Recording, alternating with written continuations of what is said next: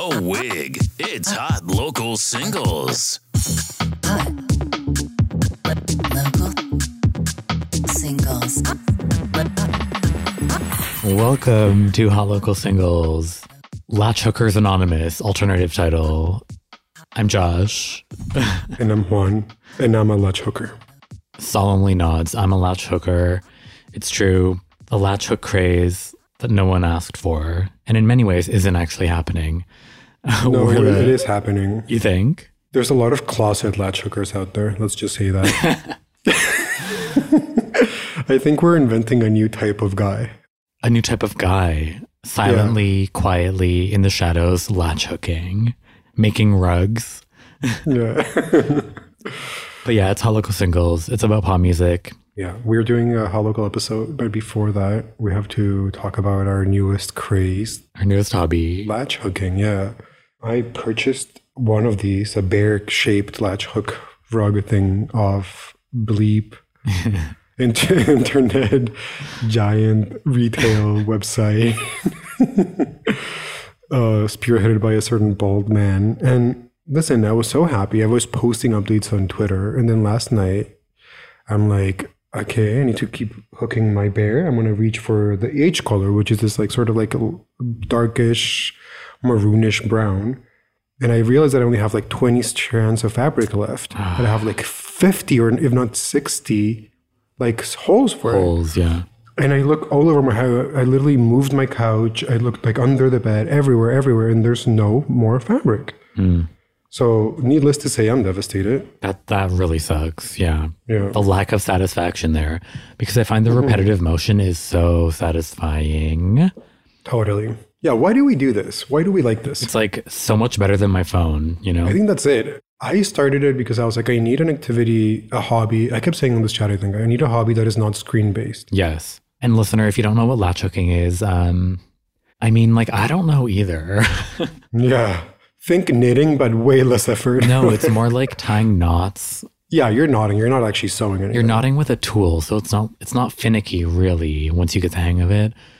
But you tie these knots on a grid, and then it creates kind of a, in some ways, pixel art image. Yeah. I have a frog who's wearing like a bow tie. So you're a right winger. Yeah. Oh, it's so cute though. It's more like Kurobi Sanrio than it is Pepe or Pee-Pee. Pee-Pee? I don't know actually. Yeah, that's a good question. Pepe Le Pew. I also got another one that's like a rainbow and a heart and a smiley face. Gay. Positive vibes. Xavier in LA, in Montreal, the people put like a rainbow on their front doors to say that things will be better, like COVID related. Oh, I've never heard of that. Really? No. Oh, I'm gonna take a picture next time I'm out. Yeah, I mean, it was more of a thing at the beginning of the pandemic when kids were staying home from school, so they would make like rainbow drawings and put it on the window. But That's sweet. At first, I thought it was like pride. Yeah, gay kids. Like solidarity. Juan's bear is so cute. Sleeping in a little cloud. So cute. So cute. He's so cute, and I love the colors. It's like light pastel blue, like the cloud, and then so many shades of brown. Yeah. That is so cute. Yeah, there are some that are like a little more, not photorealistic, but like, yeah, there's gradients of color, whereas mine is like a little more cartoony, you know? Well, yours is smaller, so I feel like there's not enough room for like more depth of color, maybe. There's two greens, like skin tone and That's border. Good, so it's better than nothing, but nude and border. Yeah, frog nude. Well, we know of another gay who's hooking. We do. Well, many gays are hooking, but another gay who's latch hooking. By the way, when you say hooking, it reminds me of my friends from first year who would call hooking up hooking. That's deranged. And they would also say they were hung when they were hungover. And I was like, you need to use words properly. Yeah. Wait, straight people or what? Obviously straight people. Yeah, you can't say hung. That's like code for, I mean, it means something else. It's like period. It means something else. Yeah. But yeah, we do know someone else who's hooking. Balking Treason, co-host of Group Project Podcast. He's funny on Twitter and he hooks too. Hooking. He told me to clamp my latch hook grid onto the side of a table and then kind of like dangle it and hook that way. I've just been doing it on my thighs, but like with my legs up a bit. I find that to be really uncomfortable though. Legs up? No, what he does. Or like, I don't find that. I think that would be really uncomfortable. Or I haven't done it. But Well, I feel like you'd have to sit on the ground, wouldn't you? yeah, exactly. Yeah. Which yeah. I guess that. I don't really love that concept, but yeah. I don't endorse Sun's back for your back. Oh yeah, it's all about back. Yeah, I got mine at Michael's, and all the string was included. Shut up. I'll say You that. need to rub it in. What a fucking bitch. Michael's is fully Christian, like Pentecostal, it seems. Oh, really? Like, what's the thrift shop that is also Christian? I forget. Salvation Army. It's kind of more so. Like, there's a bunch of Christian magazines, and like, obviously, Live, Laugh, Love culture is alive and well, Right. hugely alive at Michael's. But they're the cheapest Lacho kits I could find by far. And also, like, where else would you buy them? Like, literally, what other store sells them? That's the thing, like Amazon. Yeah. But the thing with Amazon is sometimes it's like they're just reselling shit. Like they had tons of Michael's ones I saw on Amazon. Oh, really? Just like marketplace sellers, yeah. Be careful, okay? Juan? Be careful out there. Be Yeah. careful out there. Okay, so this is an arts and crafts podcast. It's called Hot Local Singles. No, we do And today have... we're hooking. Okay, well, last thing, it's cool how latch hooking is fully ungentrified. Like, I feel like my kit was put together in the 70s. Obsessed. The 70s and the 90s. Mine was put together in like Wuhan. In Wuhan. By kids. I can definitely tell. Yeah. You know what? Not everything is artisanal. That's exactly what's so great about it, I think. Yeah. Not artisanal, not gentrified. It just is. We literally are gentrifying it. Definitely. As we speak on it on our elitist coastal podcast. Snobby podcast. I think we would especially be gentrifying if we resold it at like a combination coffee shop convenience store. That's a good idea. That's a We're gonna do great that. business plan. Yeah. You can make some Well, money. someone told us to sell it as merch, as Hot Local Singles merch. My finished froggy latch hook. If you're right? interested, we should auction it for Hot Local Singles. Honestly, just take it off my hands. If there's one thing I don't like about hooking, it's that what do you do with it after? You know, Right. I mean, you can hang it. I won't. It's a frog with a bow tie. Yeah, where did that go? Like above your bed? On my ceiling, so I never have to look away. Imagine you bring a hole back home and then... Oh, not a hole. My parents listen to the show. Oh, yeah, right. Yeah, They'll be right. like, you would top with a hook? With a rug? With a hooking rug? Oh, man. Anyways. Send us your hooking. But let's move on, yeah. Yeah, this is a music podcast. Yeah, we talk pop music. Now, we did an episode a few weeks ago when Sophie passed, and we were pretty emotional. That episode was called Sophie's Moon. But I feel like now we have something else to talk about, you know? Like there have been tons of think pieces about Sophie ever since, and none of them really hit any type of emotional spot for me or like emotional truth. But Vulture just published something called Sophie's Vision of the Future. And yes, we get tired of publications talking about the future when they talk about our favorite pop stars. But this one, to put it bluntly, was fucking star-studded. Like fully a memorial is what it felt like. Tons of quotes. T. And it feels like the first real quality write-up on Sophie because it's not just one author describing their experience. It's like Sophie's brother, it's Kim Petras, it's the owner of her first record label, Numbers, Slater, Shamir, Banafi, tons of people. Like Charlie's not there, interestingly, but that's fine. But yeah, I loved this article. Did you take a look? No, I didn't. Okay. Well, I have quotes for you, so I can read it to you. How about that as a bedtime story? Yeah. Literally middle of the day. But Kim Petras is in it a lot. But here's a quote. I remember her saying, "You carry the torch for the trans girls." And I was like, no, shut up. You do, bitch. And she was telling a story of being in the studio recording 1, 2, 3 Days Up and how they were so excited about it at the time, her and Sophie dancing around the studio, and how quickly it all came together. I mean, honestly, that song sounds like it came together quickly, but It's so funny to me when artists brag about, oh yeah, we wrote that song in 10 minutes, bitch. Yeah, we can tell. yeah, we can tell, like, we like it, but obviously. Yeah. But I do think Sophie's music had a lot of that energy. not all of it, but a lot of her collaborations, it seems, came together really quickly. We don't have to talk about it too long because you didn't read it, but it's worth reading. And honestly, I read it in bed, and it was kind of like a return to the scene of the crime of when I first found out Sophie died. Right. Like, that's how I found out about Sophie dying. I was just fully in bed, had woken up moments before. It sucked. I did notice that some of the guys interviewed made it all about them. Like, obviously Sophie and Slater were like very deferential to Sophie. I think that's the word. You mean Kim? What did I say? Sophie. Oh, I'm such a dumbass. Yeah, I mean Kim. But Jimmy Edgar was interviewed too, and Umru was interviewed, and they kind of like make it about their own career. Like their quotes really stick out. It's cringe. It is cringe, yeah. They made it about like their experience with Sophie, and Umru's like, I thought I would get to work with her one day. I don't know. It was just like very careerist. I was like, okay, well, moments after reading about like a real connection with Kim Petras, I was like, all right, you shouldn't have been interviewed, but Yeah, I tried to read it when you sent it, but I immediately got hit with a paywall. Oh, did you?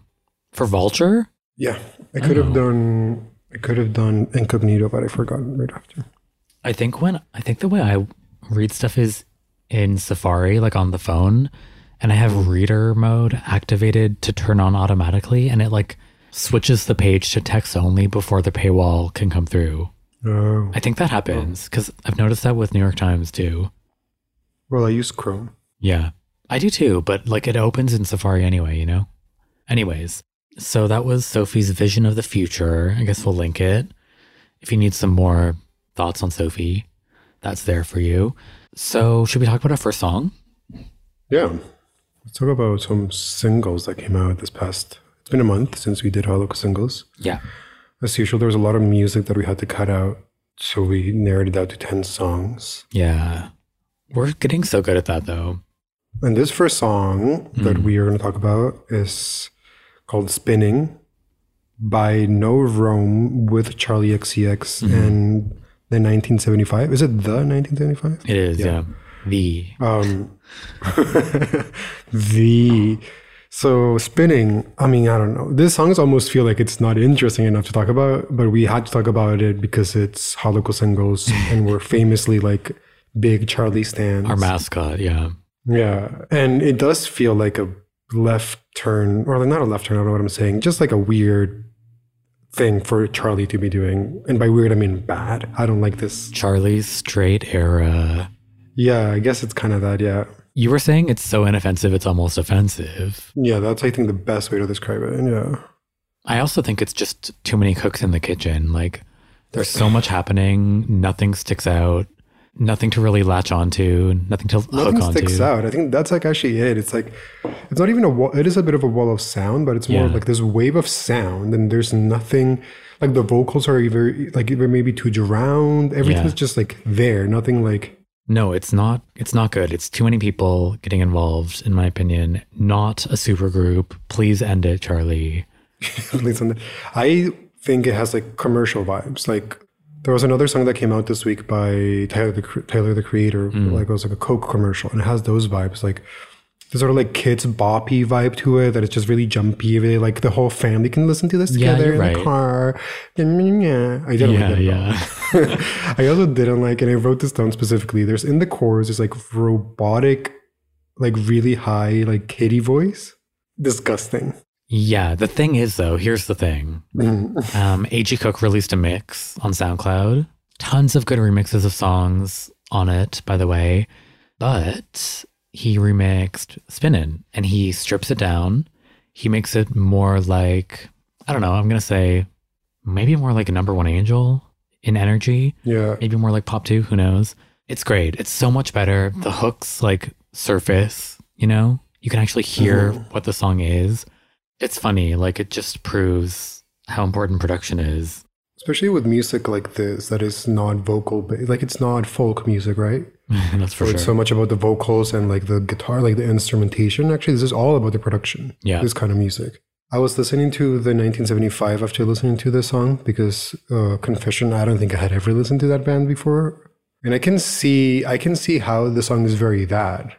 I thought it would be like very electric guitar, boy rock music, but no, it's actually kind of electronic. Like the voice of the main singer always has a bit of like autotune to it, or like at least the two songs that I listened to. And in a way, this song is so like in between Charlie and 1975, but then it ends up becoming nothing. I think it reminds me of what I didn't like about Charlie, like the album Charlie. Oh. In some way, yeah. I guess Charlie trying to do Charlie in a more straight way, yeah, in a more like literally heterosexual way. It's like a lateral move, I think, for her career. Yeah. Like, it has a connection to what we know about her, but I think she is kind of trying to grab a few more types of people, which is the 1975 connection, I would say. Yeah, because the 1975 listener is probably a kind of guy who self-describes as queer, has never kissed a man or let alone had a dick up his ass. I think it's girlies mostly for 1975. Really? I think so, yeah. Well, say that with girlies, like girlies who like, maybe I'm being really rude, but you know, like the kind of like really self-described queer, but not really like faggoty vibe. And by that, I don't mean like, just like very tender queer, I guess. Not even tender queer, but like, like a normie queer. Normie queer. Like you're saying they have a Tumblr account, is what you mean? No, not even like a Pinterest account. Oh, you're going full local. I guess I'm trying to say local. Yeah, that's why we have this binary. Yeah, this song is local. Yeah. So maybe she is like moving away from. I mean, you can't blame her though.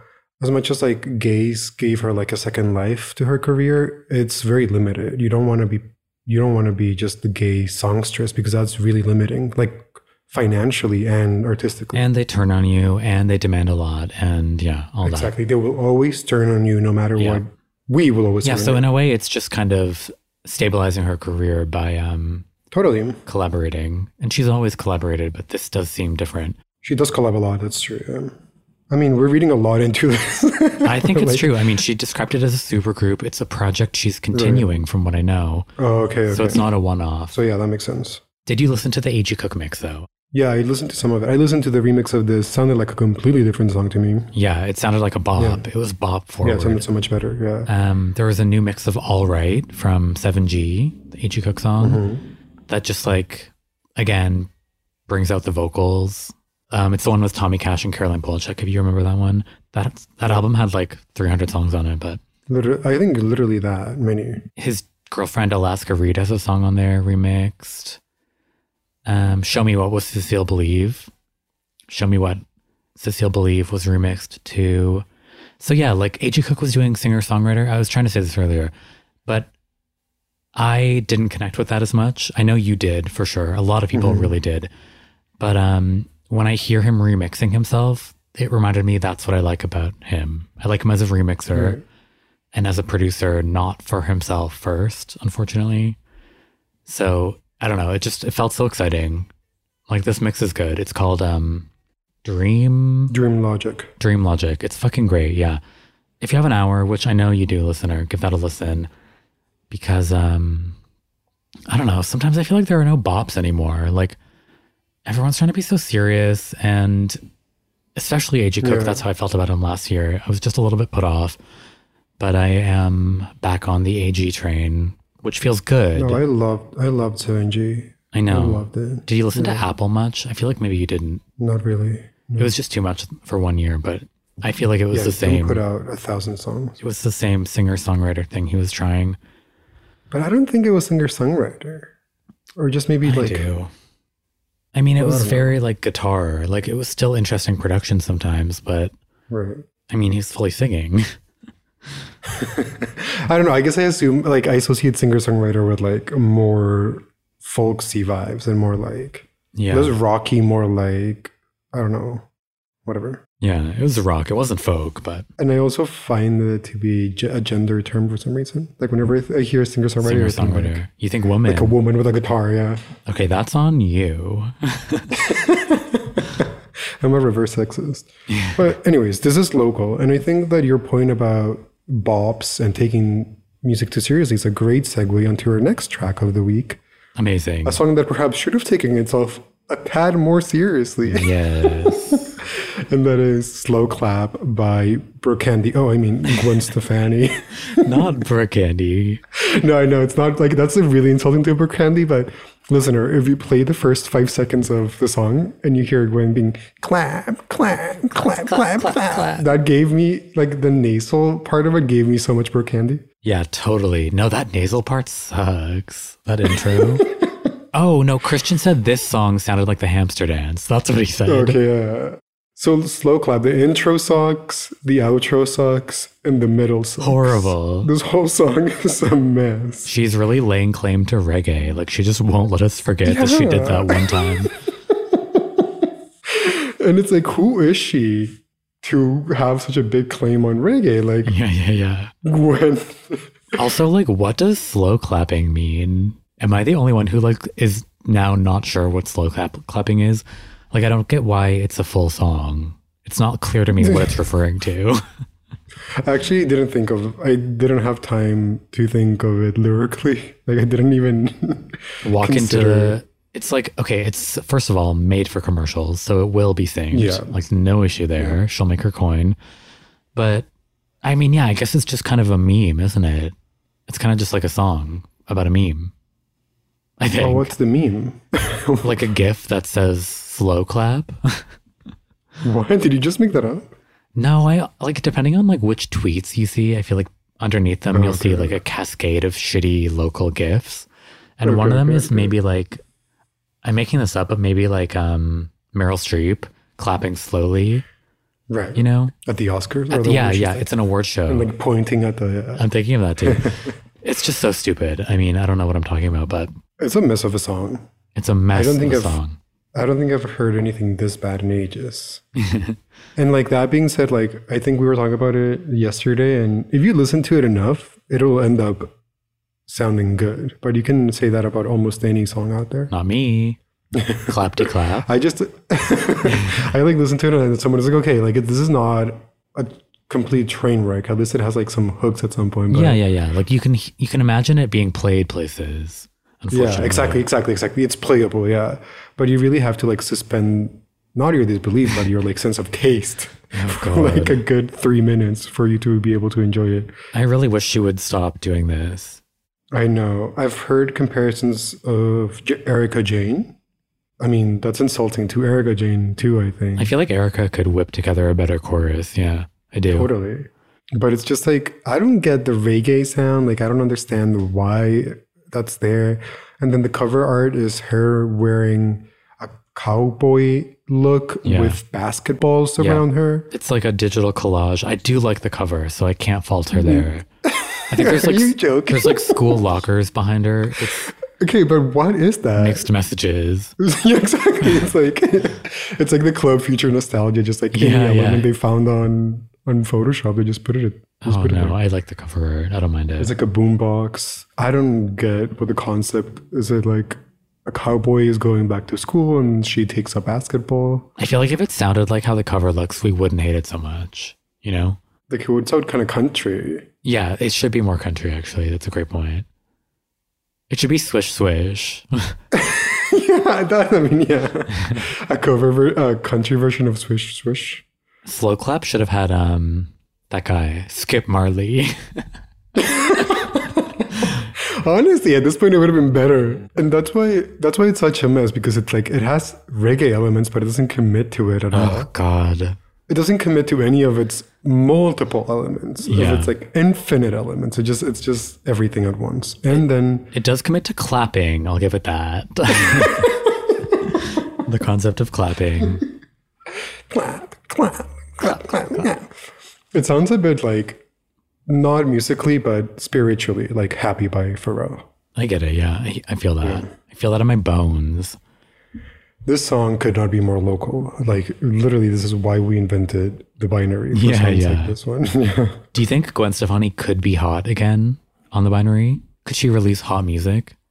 Oof, that's the question of the year, because the single before this, Let Me Reintroduce Myself, also was a bit of a flop. I watched the video last night, and she like recreates a lot of her famous looks. Right. Kelly did that. Kelly Rowland did that in Kisses Down Low.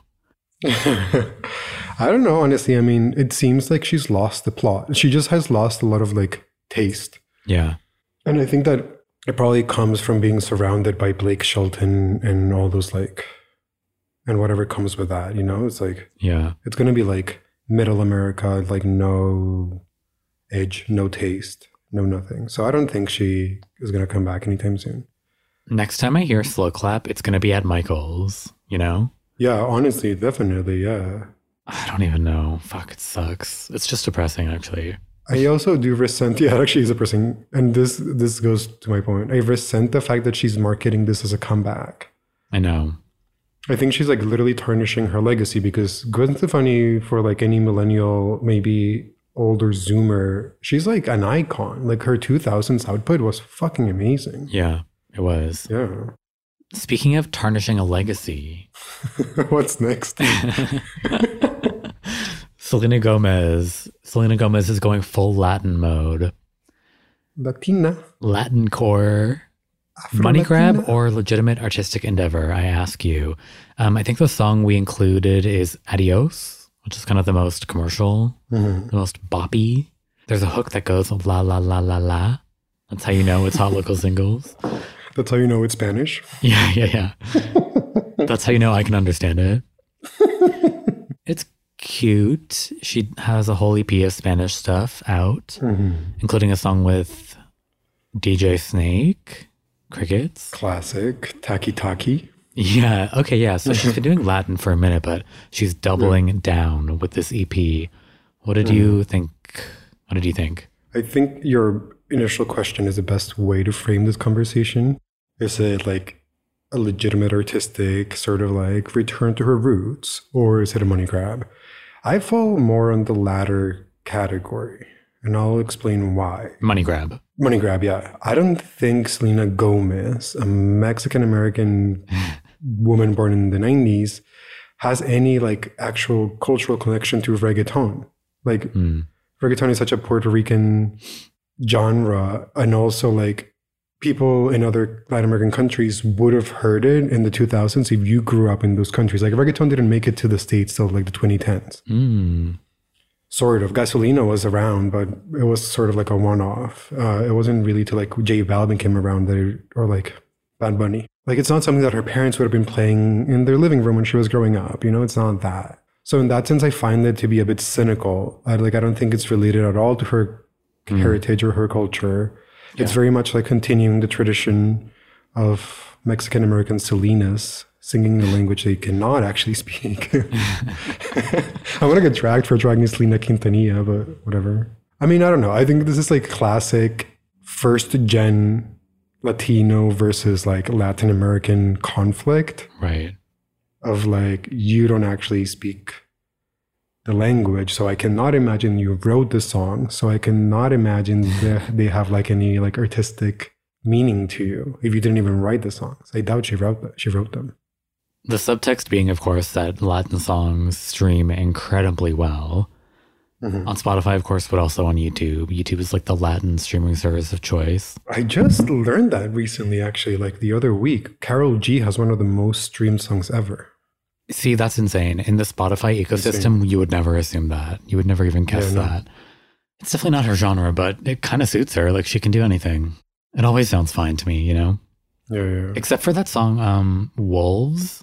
Oh, ew, she did that, yeah. Oh, that song. Who was that with? Like one of those guys. Whatever, yeah, I don't care. I remember that. I remember the cover art too being so disgusting. It was disgusting, yeah. It was like one of those wolf shirts, right? Yeah, exactly, yeah. And then I had a wolf shirt that was the cover art for that song.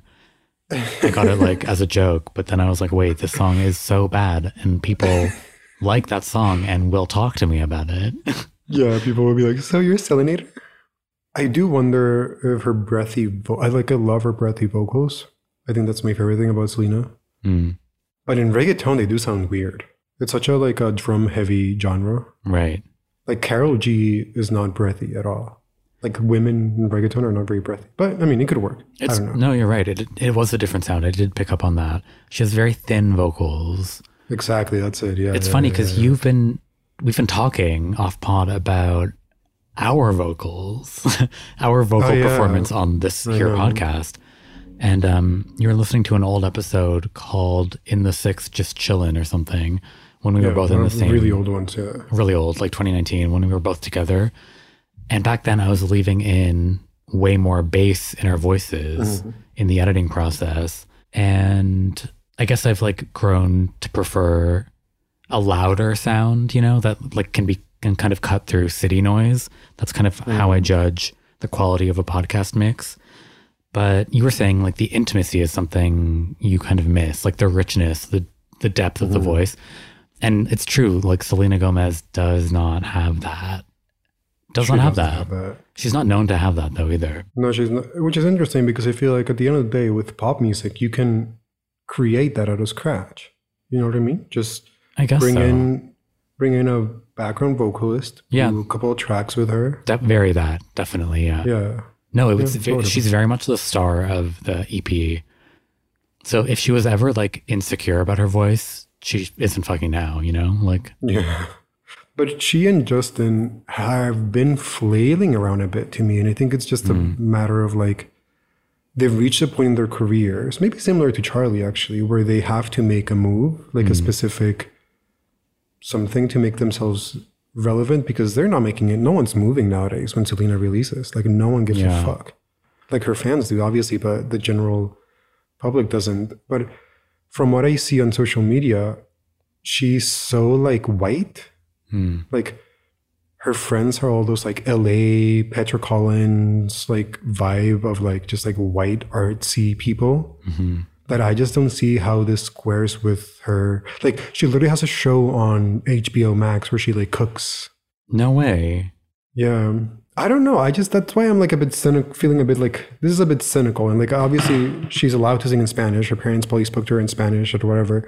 I just find it to be like, it reminds me of, I told you this earlier, like when Christina Aguilera recorded her albums in Spanish when America's Next Top Model has a challenge where the girls have to like read the phonetic sounds of a word. It sounds like that. That's so funny. The Christina Aguilera comparison is scathing. That entire re-recording of her first album, I think, in Spanish. Yeah. See, that's clearly cynical money grab. Like, you could not play off of her last name more than releasing a Spanish cover album. It's like very, okay, Aguilera. Yeah, I get it. And I'll give Selena this. It is an original work. She did do it only for like Spanish, like for the Latin audience. So we'll give her that. Yeah. Or like when Beyonce re-recorded Irreplaceable. I know. That's a little, like one song is one thing. The Christina album is funny though. The full re-recording of like shitty filler songs in Spanish. Beyonce did Irreplaceable, but also I think her Shakira song had a Spanish version too, if I remember correctly. Oh, and then Rihanna did Ti Amo. I fucking love that song. Oh yeah. That's just full crossover. That's not pandering to me. Lady Gaga has that. I'm going through stars. Spanish Lady songs. Gaga's never done that. Yeah. No. Alejandro. It's a very 2000 thing. People don't do that anymore. Oh, Avril. Well, Avril just cast like really white net. She was like I language. said Alejandro for Gaga. Oh, Alejandro. I thought you said Avril Lavigne because Girlfriend. She recorded Girlfriend in like every language. Oh my God, yeah. Oh yeah, Alejandro. Yeah, that's in Spanish. That's classically a Latin work. That's my favorite Spanish song. Okay, next song. But this is local. Wow. We've gone local. 3 for 3. For sure. And we have another one coming right up. Our girl, our second mascot of the pod, Tinashe. She covered I'm Every Woman for some kind of compilation, produced by Toki Monsta. How do we talk about a song like I'm Every Woman by Tinashe? Respectfully. I think you said this, so I don't want to steal your talking point, but it sounds similar to Disclosure. Let's say that. It's a knockoff of Disclosure, yeah. I feel like I thought Toki Monsta was better than this, but yeah, it's really not working. It's somewhere between Kaytranada and Disclosure, but like really offbeat. It's like really off kilter and it just isn't working, especially with Tinashe's vocal style, which is like a bit all over the place too.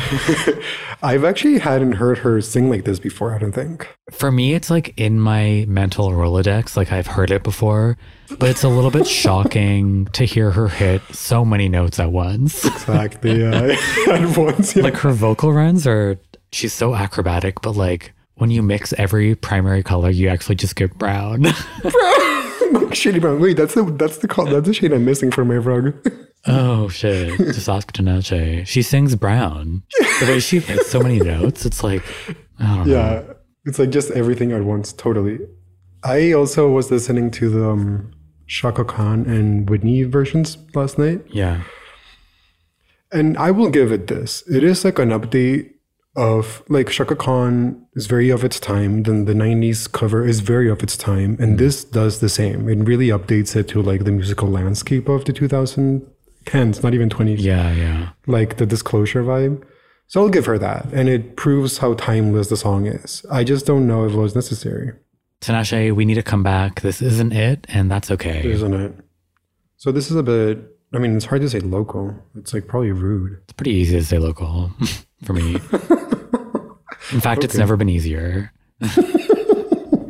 For listener, scathing week. 4 for 4, yeah. Locality popping off. Locality. We have something different though now. We have Smurz, spelled Smerz, a duo, I believe, Scandinavian. They sing Two very girlies. sweetly, and they do kind of like Baroque pop, you know, which is a very triggering phrase and sound for me, dating back to my teen years of like Stars and Arts and Crafts record label. Right. They have an album called what? Believer. Yeah, we're talking Believer, which was a single from a little while ago. But I listened to the whole album. Did you too?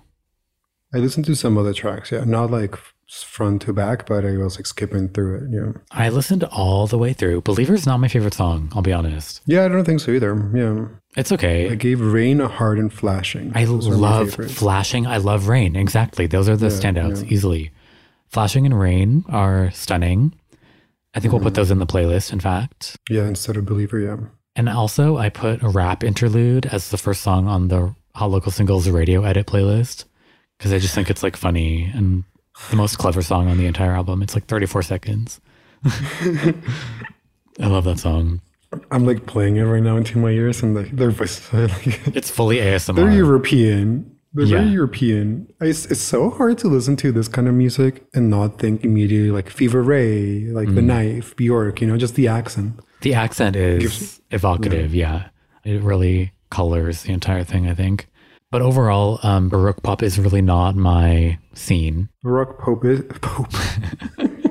The Baroque Pope.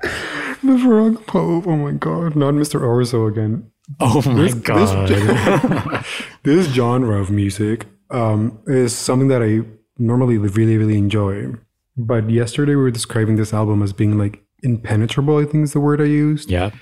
There's something about it that even though I recognize it as good quality music, makes it hard to really get into it. I don't think, I just think it's obviously very dark because the way that I would describe it. Like I always overuse spooky on this podcast. I don't think it's spooky, but it has like dark. It's moody, vibes, you know? it's Like, dark. Yeah, it's exactly. Yeah. It's maybe a little self-serious. I think that's it. And also just too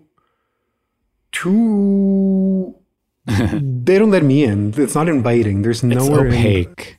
I love using the word opaque. Yeah.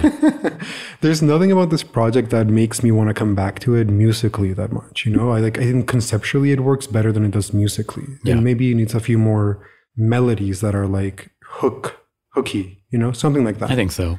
Yeah. But the ones we mentioned, Rain and Flashing, are like fairly immediate, especially in the context of the whole album, I would say. Yeah. I was really happy with those. And I appreciate the existence of this in the music landscape. No one's doing this kind of music. So it's What other Baroque pop is happening right now? It feels like a really dated concept at this point. I would say no, because it always comes back. Like It does, ever yeah. since like Kate Bush, you know, it like has waves and stuff. Fair. Yeah. I would say like nowadays, maybe Perfume Genius is the only other person who's doing this kind of music. Great point. Yeah, great point. A blind spot Who for me. else? Yeah, you don't really listen to that often. I don't Maybe really. Jesse Lance has way more electronic than pop. Yeah. It's a good point, though. In a way, similarly minimal, Jesse Lanza. Very minimal, yeah. I think this is hot though. I'll give this a hot. Yeah. Like I don't think it's my favorite music, but it's hot. Yeah. It's not for the average listener. It is hot, and that's that. So Smurs, come on, Hot Local Singles. We just want to talk. We don't want to fight. Yeah. Okay. So, oh my God, we've only made it through 5 singles. Insane. We're literally 1 hour into recording. Wow. Let's take a break. I'm going to get more coffee. Yeah. Okay. Listener, we'll put on some elevator music or something. I'm every woman, it's all in me. Anything you want done, baby, do it naturally. And the next thing on the docket is an album that wasn't released, but that leaked. Oh, yeah. And I think I'll have to take the lead on this because I don't think Josh is listening too much of. Okay, my homework was to listen to White Dress. And of course, we're talking about the Lana Del Rey album that leaked, Chemtrails Over the Country Club. Cock. So I was supposed to listen to White Dress because it sounds different than her entire career thus far. Yeah. Would you say that's right? It sounds like I've heard Joni Mitchell, it sounds like. What else would you say White Dress sounds like? I vocally immediately thought Joni Mitchell. I think the comparison to Joni Mitchell is easy just because there's a literal Joni Mitchell cover on the album. Okay. And Lana, since Lust for Life, has been hinting at being inspired by like Laurel Canyon vibes. Like so, yeah, Joni Mitchell, Emmylou Harris, just like 70s folk, alternative folk singers is the vibes that she's giving us these days, I would say. Got it. And this album is like digging her heels deeper into that vibe, you know? Say goodbye to the Lana of Tropico, say goodbye to Born to Die, and like welcome the more folky Lana. And White Dress is like the biggest example of that. I think especially vocally, it sounds insane. Like she's doing this vocal technique that not only have I not heard Lana do before, but I don't think anyone, is this like sort of like almost parody version of what folk sounds like. Oh. You know, like super, I don't think it's actually a parody. I just think she's like taking it to this like crazy extreme where she's like super breathy, super high. And then the melodies are like, they're so folky. And I feel like sometimes folk melodies can be a bit hard. Like they're not necessarily like the easiest to listen to. You know, like if you listen to a Joni Mitchell album for the first time, you probably won't like it. Right. Depending on what you've been exposed to in the past. Like, but if you're someone, say you're like a listener who's maybe young and hasn't had any exposure to Joni Mitchell, I think the first reaction to it would be like, oh, this doesn't sound like pop, traditional, straightforward melodies. Should I play a little bit of White Dress? Yeah, please. When I was a waitress, wearing a white dress. Look how I do this, look how I got this. I was a waitress, working the night shift. You were my The man. music conference part is so crazy. Wait, this. Down at the Minute Music Business Conference. It's like, girl, what are you doing? I love it personally. I mean, Wow, As a that Lana is great. stan- That sounds fucking as a beautiful. Lana stan is like, what the fuck is that? And I sent it to Sierra. She was like, this is avant-garde. I was like, I wouldn't say avant-garde, but it's definitely like Lana experimenting in a way that I don't think anyone was expecting her to be doing. That's cool. No, I'm into it. yeah, it's pretty cool. I like that Yeah. a lot more than I was expecting. Have you ever been to a music business conference? I have. Yeah, I mean, really? So boring, yeah. Conferences are boring though. Conferences are general. boring, famously. It's all about booths. Booth core. Oh, I'm picturing, I literally was watching It's a Sin last night, and they have that episode where they do like a conference too, and they have like a country booth. It's like science fair kind of vibes. Huh. Anyways, this is so off topic. I don't know why. I don't remember that at all. And I loved every second of that show. But anyways. It's like a 5-second scene, so yeah. That's Okay, what I okay. remember. Yeah.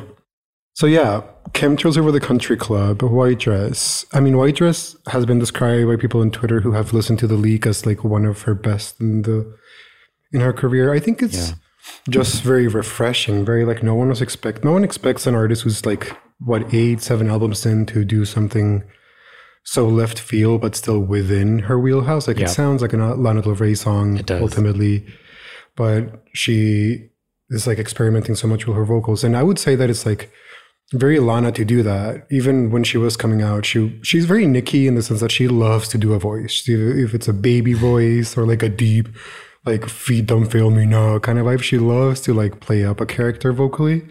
And this is kind of an extension of that, but definitely pivoting more to like serious. I think she's so desperate, and I think this is her Leo moon. She really wants to be respected, and I think that's a bit behind this like turn towards folk music. I think Cock just marks like her departure from pop. I think she's done with pop, and I can't blame her for it. And I think she's just gonna go into singer-songwriter territory. And this, if Cock is any like sign of what she's gonna be doing in the future, that's that.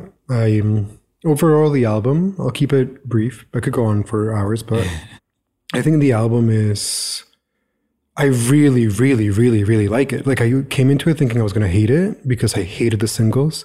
Right. Let Me Love You Like a Woman is probably one of my least favorite Lana Del Rey songs ever, period. I think it's so boring. I think it's like, it goes nowhere. It just like meanders around for 3 minutes and you're like, oh, that happened. I think Chemtrails Over the Country Club is not her best at all. Like people like it and it's definitely better than Let Me Love You, but it's not good. I just don't think it's that interesting. But then coming into it with songs like White Dress, Wild at Heart, I'm just saying the ones that are like Dark But Just a Game. Dark But Just a Game is so good. And Not All Those Who Wonder, that like Lord of the Rings reference threw me off a bit, but those songs I think are like really fucking cool. And I was not expecting that. I was not expecting her to come back with such a like exciting energy. Like she feels wild again. This is like, it reminds me of Honeymoon and Ultraviolence a bit, which are obviously not wild albums, but they're like albums of someone who was just playing, experimenting and doing shit that is not perfect, but sounds more exciting. Like NFR is her best album. Sure, let's say that. I think Ultraviolence is her best album, but as an objective music critic, let's say NFR is her best album. It's the most like top to bottom cohesive, sophistication on point, unique, confident, and has great karma. Club, another club, buzz. Plain, buzz. Like, here, what I'm seeing is that she's moving away from like the straight up beauty. Like NFR is straight up beautiful, sublime. You play hit and you're like, you hit play and you're like hit by like beautiful melodies. You're like transported to like this like beautiful realm, blah, blah, blah. This is a bit more like challenging. It's a bit less accessible, but I think it's what I love about Lana. It gives me Ultraviolence, not sound wise, but energy wise, gives me that like roughness that like I'm like White Dress reminds me so much of Cruel World in the sense that it's like an album opener that is just completely unhinged. It's like Lana doing some crazy shit, but it's just like beautiful, like a highlight in her career. So yeah, I'm like very, very, very, very, very, very pleasantly surprised by Cock and really happy that this came. And now I'm like, 100% behind her move away from pop. I'm like, girl, just do you. I mean, she's mid-career artist. You cannot, like what we were saying earlier about Selena, at that point in your career, you're not going to hit the charts the same way that when you came out because your sound is no longer unique. You're no longer like, there's so much novelty in the music industry. There's so much like fetish for what's new. At one point in your career, that's going to fade out. And so what do you do next? And I think Lana is just fading into like singer-songwriter. Something that I noticed about this album too is I think she's going to become less strict with her eras. Like I feel like Honeymoon, Ultraviolence, all that were very strictly separated. This album has songs that were recorded in sessions for Ultraviolence, for Lust for Life, for NFR. So I don't know. It's just going to be like, I think, just like a more compilation of songs rather than like a cohesive era. I don't think it's her best album. As I said, I think if you're like a music critic, NFR would be that. If you're like a Lana stan, I think Ultraviolence will be your favorite, or Honeymoon. But this is a welcome addition to the universe of LDR. Cute. And we stand. Yeah. I read a fan saying they thought it was unmastered. What do you say to that? Because it is a leak after all. Yeah, I saw that too. I don't think it's unmastered. I think it's just the folky vibe. Just kind of simple, minimal. I don't think so. Yeah, I don't think so. Yeah, because there's songs like Tulsa Jesus Freak that do sound very mastered. Okay. They sound like the one with autotune. Did you listen to that one? No. Yeah.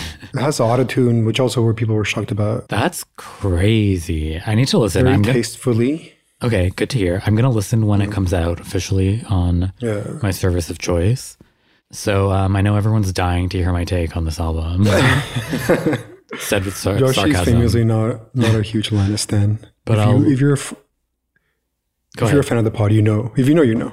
If you know, you know. But I will listen to it when it comes out, and I will support her with my streaming coin, and I will get back to you. How about that? Well, you're going to support her more because I've been playing the league. You've been like rinsing it to death. You're going to be done with it by Yeah. the time it comes out. No, literally, I think that's going to be the case. Yeah, I've listened to it so much that I think by the time it comes out, I'm not even going to give her a real stream. You'll Maybe I'll buy it, won't you? You'll buy it?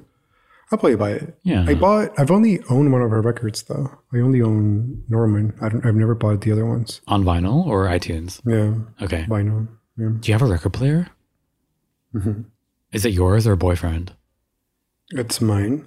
But I know it's all mine actually. The speakers are mine, the record player is mine. But he has like 1,000 records. So I almost like don't Whereas- see vinyl for you. Yeah. I could be that's vinyl. I could be vinyl. I could be vinyl. I just find it expensive. Yeah, yeah. Yeah, and I move a lot. I've moved a lot historically speaking, so Yeah. that kind of it doesn't work practically. I'm a nomad. I feel like I move a lot too. And I mean, I haven't in a minute, but I'm dying to. And that's part of why I didn't anyway, I was going to talk about those Bowflex dumbbells again, but I won't. But that's also why you probably don't collect vinyls and stuff. Yeah. I mean, I have my old CDs that God knows what I'm going to do with them, but I know, yeah, I just don't want more shit. Like, I'm trying to get rid of stuff, if anything. Yeah. Maybe it's no way to live, though. Maybe I should collect, full hoarders. Yeah, no, but that's also no way to live though. I mean, if you have a home that you're going to stay, sure, collect, go hoarders, but otherwise it's like, Picket fence, husband, kid, dog, another club, another club, another club. another dog, another kid, another kid, another kid. That's what Lana is like. This bitch has, I think, not this bitch, this respectable woman has been out in the scene for like 10 years and this is her like 8th album. Girl, take a break. That's one thing I will say. The reason why I was like not excited for this is because she did an interview with BBC, Annie, whatever Mac. her name is. Yeah. Annie the And Mac. she's, Alana admitted that a lot of the album, maybe this is why it sounds unmastered, a lot of the album, Jack Antonoff was busy with, I'm assuming, Taylor Swift. So he wasn't able to do a lot of it. So she was kind of suggesting that she had just released it because it was ready, but not necessarily like fully perfected. Just not like jacked off. Yeah, Jack, exactly. Literally. I mean, that's it. I mean, Taylor had the monopoly on Jack Antonoff last year. Yeah. That's a lot of content. 2 albums. And I call literally, it content, not albums. Like, hater. Yeah. Well, we know that. But yeah, so I think it is like roughly produced. I think it works with the vibe just because like when you listen to like a Cat Power, Joni Mitchell album, it's not going to be like, it's not lush Lana. It's not going to be tropical vibes where like, it sounds like you're in a movie. No, it's going to be more like guitar thin production, but I think it works. I can't wait to hear it now. You got me excited, which is hard. It's hard. And you're not going to you don't like folk music. I mean, I don't like Taylor Swift. Like that's a key distinction. Yeah, but that's different. Yeah. Yeah, it's not that. I liked Wet Dress, so it seems promising to me, honestly. I recommend for you specifically Dark But Just a Game because it has like percussion and it is the most like lushly produced. Love me some drums. Real drum head here. Yeah, good for Lana. I mean, I renewed my Stan card. All the haters that are calling her Karen, I'm going to start defending her again. Listen, this is a true artist in our midst. Yeah, I don't know what else to say. Okay, Lana, thank you. Thank you. Come on, Hollow Single. Yeah, we have to say that for every artist now. Keep it even. We just want to talk. Yeah, we just want to talk. Okay. More singles. And then a little later, we're going to quickly do a roundup of the Danielle Harrell album, Harrellcore, and the Madison Beer album, Bottom Text. Madison Del Rey. Madison Del Rey. But this was a long episode. We're coming from the future now, me and Juan. We're going to play you the second half later this week. We're going to be talking singles by St. Vincent, Twin Shadow, Serpent with Feet, Dizzy Faye, and the new Disclosure remix of Doja Cat. So a bit of an indie segment, one could say. Partially. Coming up on Wednesday. Everything's on Patreon already now. including the pre-show. So an extended cut for you. Mm-hmm. It was a long-ass episode, and we had fun the whole time, didn't we? Yeah, it was a lot of fun. And it's only halfway through, so... We cackle in this next half. This is the future, so I know exactly what happens in the next episode, and it's really funny. Yeah. So listen to that. Thanks for listening. We'll talk to you soon. Bye.